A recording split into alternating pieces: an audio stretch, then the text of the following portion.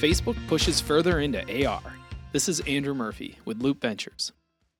In an interview with Recode following Facebook's F8 conference, Mark Zuckerberg laid out his rationale for Facebook's big bet on augmented reality.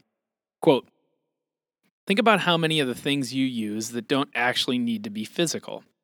You want to play a board game. You snap your fingers, and here's a board game. You want to watch TV.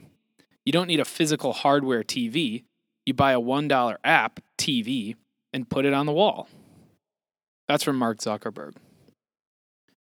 To push towards this future, and in an attempt to own the underlying technology, Facebook launched its Camera Effects platform, an open platform for developers to build AR features and lenses for the Facebook in-app camera.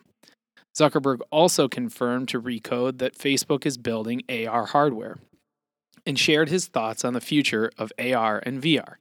Among them, there will be demand for separate VR and AR products in the future.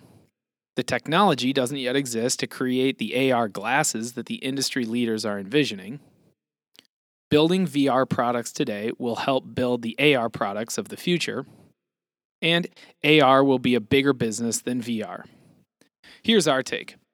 AR will enhance the smartphone, then replace it.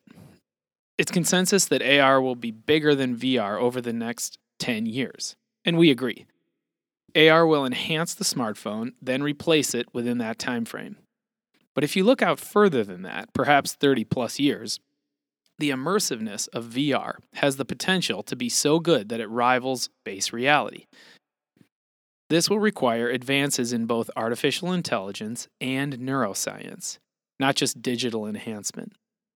If VR can create alternate worlds as rich as the real one, we think the opportunity would surpass anything humans have created to date. Facebook gets it, and they're investing accordingly. In fact, the biggest players in the space will collectively spend over $51 billion in R&D on 2017, of which we estimate $4 billion will be AR-related spend. See a table outlining our estimates on our site. From Google's work on Glass and Tango, to Microsoft's investment in HoloLens, to Apple's uncharacteristically vocal pursuit of AR as a core technology, the biggest players are determined not to miss out on the next dominant computing platform and the AR technology underneath it. In fact, in our assessment, Facebook lags behind other incumbents, including Google, Apple, and Microsoft. But they've got a foothold in social, and today, AR is expanding through social. The most forward-thinking AR application is Snapchat. Everyone else is following fast, and F8 is a clear indicator that Facebook is doubling down on AR in the race to own the OS of the future.